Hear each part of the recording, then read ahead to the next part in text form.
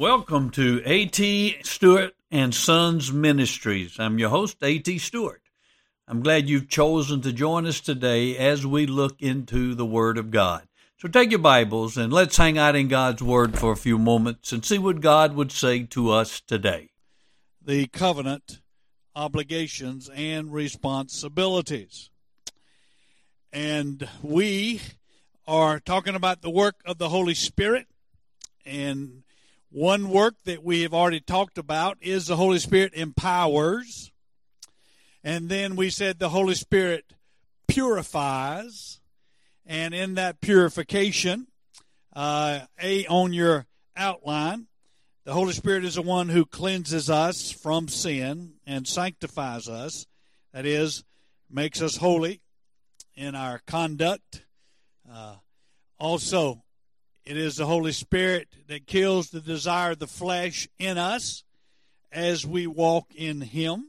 He actually mortifies the flesh.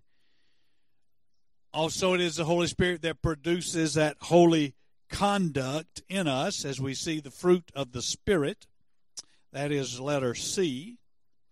And D, the Holy Spirit is the one who changes us into the image of Jesus. And that's where we start new tonight. 2 Corinthians 3:18, Paul says, "But we all, with unveiled face, behold as in a mirror the glory of the Lord, are being transformed from same image from glory to glory, just as from the Lord, the Spirit." So Paul has given us a picture here of the sanctification process. And you've heard me say sanctification is simply growing in Christ's likeness. And Paul says that this comes about as we behold as in a mirror, not straight, but as in a mirror, the glory of the Lord. As we see His glory, then that glory transforms us into His image from glory to glory. And it is just from the Lord, the Spirit. It's the Spirit that brings this about. Now, this is the way I've had it happen in my life, and this may be what you've seen in your own life. Perhaps you're in your study of the Word, or you could be listening to a sermon or something of that nature, but you're with the Lord and you're spending time with Him, and all of a sudden He just reveals to you an aspect of His being. You just see His glory as you've never seen it before. It may be you're going through some tremendous crisis and you've just been crying out to the Lord and pleading with the Lord, and He just kind of like He pulls back the veil and you get a glimpse of Him as you've never seen Him before. It might be His love, it might be His mercy, it might be as your shepherd, but you see Him as you've never seen Him before, and that glimpse of His glory changes you. When you come away from that experience, you are not the same. There is a work that the Spirit does in your life when you come to know and understand God in that deeper way than you have before. And the Christian life should be a series of these occurrences as we are ever learning and understanding and knowing God in a deeper, more complete way, though we will never know Him completely, but we're adding the knowledge of Him. It's not a head knowledge, but it's a heart knowledge, a experiential knowledge, and in so doing, that also transforms us. It's just, that's the way it happens. And so the more you know Him, the deeper you know Him, the more you're transformed into His image. And that's the importance of being in the Word, and that's the importance of spending time in prayer. That's the importance of being under the good teaching and preaching of the Word, listening to Christian music, because you never know exactly when it's going to come. You might be riding down the road, and maybe a scripture passage will come on the radio, or maybe you listen to Christian music, and a song will come on, and a phrase from that song And God has just used that to really open your eyes to see something about Him you've never seen before. You know, the Scripture speaks in many ways about many names used for God. Our rock, our refuge, our fortress, our shepherd, the bright morning star, the door, the life, the light of the world, all these things. And as we understand and see Him in these ways, it transforms us, and we're never the same. And Paul talks about that, being transformed from glory to glory, just as from the Lord the Spirit. Next, Christian maturity comes by the power of the Holy Spirit. This is good because it doesn't depend on you to try to muster up the spiritual growth. And we do cooperate with the Holy Spirit. We've talked about that. But in the final analysis, it is the Spirit that is bringing about that spiritual growth. Paul says, but we should always give thanks to God for you, brethren, beloved by the Lord, because God has chosen you from the beginning for salvation through sanctification, through growing into Christ's likeness, through spiritual maturity. How? By the Spirit and faith in the truth. You got the Spirit and you got the Word. When you combine the Spirit and the Word and faith, then you got spiritual growth. You got sanctification taking place. The Spirit, the Word, the truth, and faith. I mean, those three things will take you through anything and take you into great heights of glory with the Lord. Believe in His Word, believe in the truth as the Spirit empowers and enables. That's sanctification. God's chosen you for that purpose. From the beginning, before the world was created, He chose you to save you and for you to grow into Christ's likeness. Sanctification. As you read the Word, as you believe the Word, as you obey the Word in the power of the Spirit, you will grow spiritually. That's where spiritual growth comes from. Believing the Word, obeying the Word in the power of the Spirit. That's food for your spirit. Exercise. Just like a physical body needs food, it needs exercise, your spiritual body needs food and exercise. The food is the Word. Faith and obedience is the exercise, and the Spirit uses that to bring about spiritual growth. All right? Paul said, for I am confident of this very thing. He could have said, there may be some things I'm not sure about, but this is not one of them. I am absolutely sure of what I'm about to tell you. You can take it to the bank that He who began a good work in you will perfect it until the day of Christ Jesus. The Holy Spirit will work in you, and He will continue to work in you, bringing you into ever-increasing levels of spiritual maturity. And that's what perfect means. It means to bring to a goal, to bring to a completion, continue to work until the day Jesus comes back. Now, He won't need to work when Jesus comes back, because you know what? We're going to be transformed into His own image when we see Him. Isn't that what 1 John 3 says? He said, beloved, you are children of God, but it has not appeared yet what you shall be when He appears. You shall be like Him, because you shall see Him. Hallelujah. See, that's that. Man, we see only in a mirror now, and those stages of glorification and stages of sanctification come gradually. But when we see Him straight out, whoop, instant sanctification. Hallelujah. So then, my beloved, just as you have always obeyed, not in my presence only, but now much more in my absence, work out your salvation with fear and trembling. Why? For it's God who's at work in you, both to will and to work for His good pleasure. We're to work But realize even in that work, it's God who is energizing you, both to will and to work for his good pleasure. We have the responsibility to do, but realize as you're doing, it's him enabling you to do. Right? So the Holy Spirit. And then in Thessalonians 5:23. Now may the God of peace himself sanctify you entirely. Glorify you entirely. Holify you entirely. Make you like Jesus entirely. And may your spirit, soul, and body be preserved, complete, without blame, at the coming of our Lord Jesus Christ.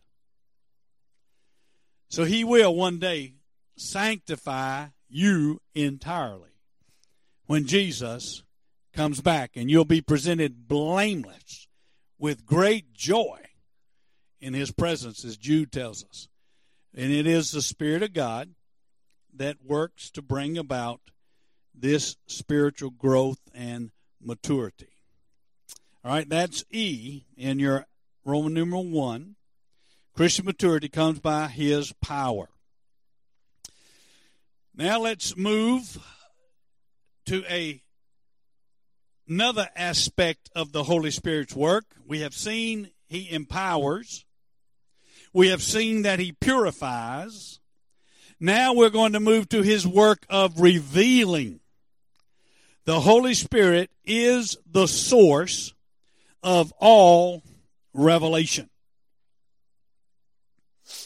I would go so far as to say, no truth is known apart from the Holy Spirit. And I'm not talking about just biblical truth. I'm talking about any truth.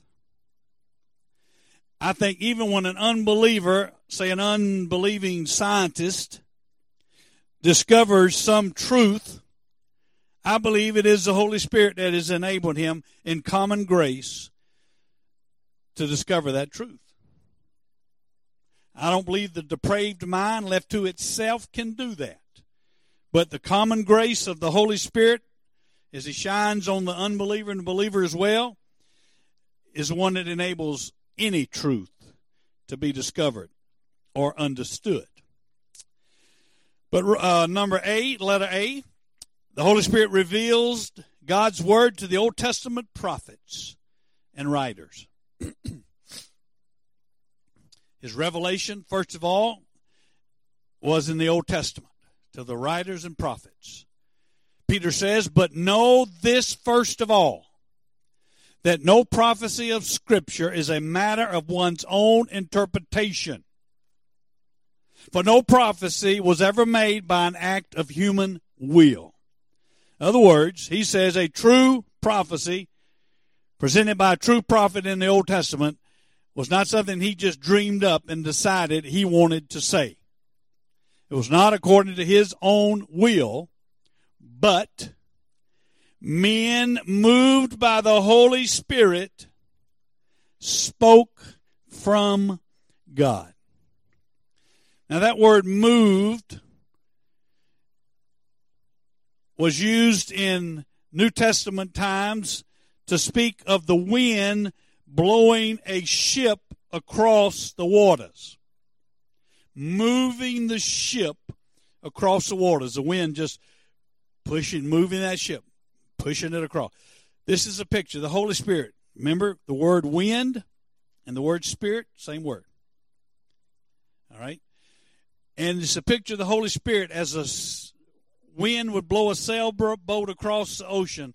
So the Spirit of God moved in the lives of these men so that they spoke the exact words God wanted them to speak.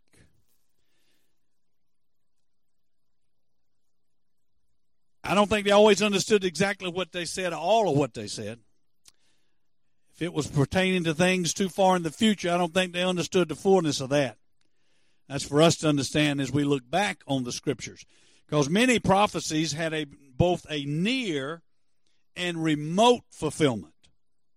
like Isaiah 7:14. A virgin shall give birth. That word virgin can mean maiden, and the original prophecy was spoken of Isaiah and his children, but there was a remote prophecy about Christ. And so you have that sometimes in the Old Testament, a near fulfillment and a remote fulfillment. I think they probably understood the near fulfillment when they gave the prophecy, but they probably didn't foresee the remote fulfillment. But God spoke, and it wasn't like they went in a trance and all of a sudden just started words coming out. None of that. That's not what we're given in Scripture at all. That's not the picture we're given. But like wind moving the ship, the Holy Spirit moved them. He superintended and enabled them to speak the words God wanted them to speak. Ezekiel says, "Then the Spirit of the Lord fell upon me, and he said to me, say, thus says Ezekiel, no, the Lord. Thus says the Lord." Again, the Holy Spirit moved on the prophet Ezekiel, and when Ezekiel spoke, he was speaking the very words of the Lord. Zechariah. They made their hearts like flint, so that they could not hear the law of the words which the Lord of hosts had sent by his Spirit through the former prophets. Therefore great wrath came upon from the Lord of hosts. All right, how did he send the message? His message? By his Spirit through the prophets. In Matthew, he said to them, Jesus, "How then does David in the Spirit call him Lord, saying, the Lord said to my Lord, sit at my right hand until I put your enemies beneath your feet?" He's quoting from Psalms written by David, a psalm written by David, and he attributes those words not to David, but to David as the Spirit moved him. How does David in the Spirit, as he was moved by the Spirit, say? And then in Acts, brethren, the Scripture had to be fulfilled, which the Holy Spirit foretold by the mouth of David concerning Judas, who became a guide to those who arrested Jesus. And this is when they're talking about replacing Judas. And so they saw it again as the Holy Spirit speaking through David. And again, over in Acts 4, who by the Holy Spirit, through the mouth of our father David, your servant said, why did the Gentiles rage and the peoples devise futile things? That's from Psalm 2. But again, he's attributing the words of David to the Holy Spirit. Now, we do not, I repeat, we do not have prophets in the New Testament with the same authority as the Old Testament prophets had. We do not have men today that are speaking God's direct revelation as the Old Testament prophets did. We don't need it because we have it right here. They did not have the Scriptures. And so God spoke through them in a unique way. And any man that claims to have the same inspiration as the Old Testament prophets, be weary of him and get away from him. He does not have the authority of the Old Testament, even the New Testament prophets. And it speaks about the gift of prophecy in the New Testament. I do not believe they had the authority of the Old Testament prophets. Again, they had the Scriptures. They had the Old Testament. God is not giving new revelation. He's given us everything we need right here. So anybody that claims to have new revelation, don't believe it. All right? And when they did not agree with one another, they began leaving after Paul and had spoken one parting word. The Holy Spirit rightly spoke through Isaiah, the prophet, to your forefathers. Again, Paul's quoting from a passage out of Isaiah, and he says it wasn't just Isaiah's words, but it was the words of Isaiah as the Holy Spirit directed him. And because of that standard of the Old Testament prophet, having this inspiration to speak the very words of God, that's why the test of the prophet is given. And that is what? 50% accuracy? 95% accuracy? 100. If one thing he prophesies does not come about, he is not from the Lord. Is that clear? And that test was needed because they had a special place in Revelation. All Scripture is inspired, and we know that means God breathed, right? Theonoustia is the Greek word. Theo is God. Noustia is spirit. God breathed, because the word for breath is the same as the word for spirit, right? All right. So God breathed. Pneuma is the word for spirit. We get pneumonia from it because of the lungs and air associated with the lungs. Pneumatic. Anything has to do with air. It comes from that word for wind and spirit. Agios pneuma is Holy Spirit. And God breathed means God spirited. It was the Spirit of God that moved upon the writers to give them the very words God wanted them to have. And he used their personalities. You can see the different personalities of various writers. And so it was a miracle. It was a miraculous work. The Bible is a miracle, just as the incarnation is a miracle. The incarnation is God taking on humanity. The Bible is God using men to speak his very words. The perfect God using imperfect men to speak his perfect word. That's a miracle. That's a miracle. There's no way imperfect men could come up with a perfect word without the miraculous working of God's Spirit. The Bible is a miracle because it is the words of men and at the same time the words of God. Without separation, without distinction, as originally given. It's a miracle. And so every time you pick up the Bible, you're picking up a miracle. And, I mean, God would not give an imperfect word to imperfect men, or we'd never have anything, would we? But the way that he moved through the writers and had them write exactly what he wanted them to write, and yet their own personality is seen in it. It is, and this passage has to do with the Old Testament. When Paul says all Scripture, he's speaking of the Old Testament. And that brings up, well, how do we know the New Testament is inspired? Well, because Jesus anticipated and provided for the New Covenant, the New Testament's inspiration, when he said, but when he, the Spirit of truth, comes, he will guide you into all truth.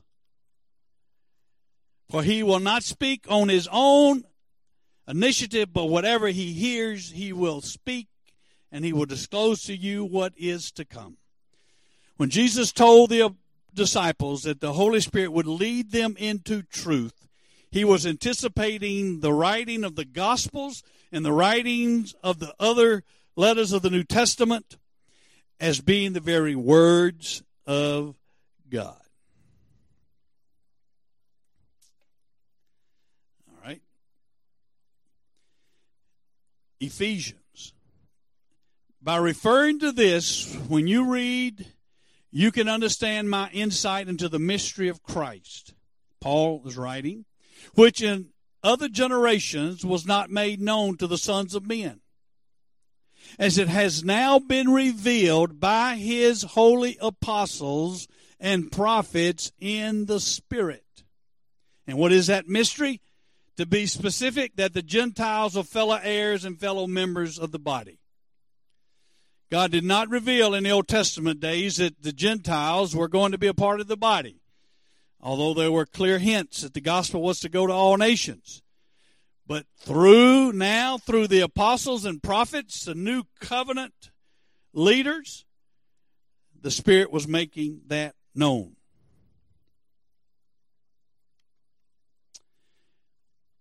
And his father, John the Baptist's father, Zacharias, was filled with the Holy Spirit and prophesied, saying, Blessed be the Lord God of Israel, for he has visited us and accomplished redemption for his people. Again, here we have the Holy Spirit moving through Zacharias, even as he did through the Old Testament prophets, because he was still in the Old Testament. The new covenant had not come yet, remember? Jesus had not even been born at this time. But again, we have in Scripture those very words that the Holy Spirit gave him. All right, that brings us to the conclusion tonight. Next week, Lord willing, we'll pick up. The Holy Spirit not only revealed the Word of God to the Old Testament writers and prophets and to the New Testament covenant, but he also gives evidence of God's presence. And we'll pick that up next week, Lord willing.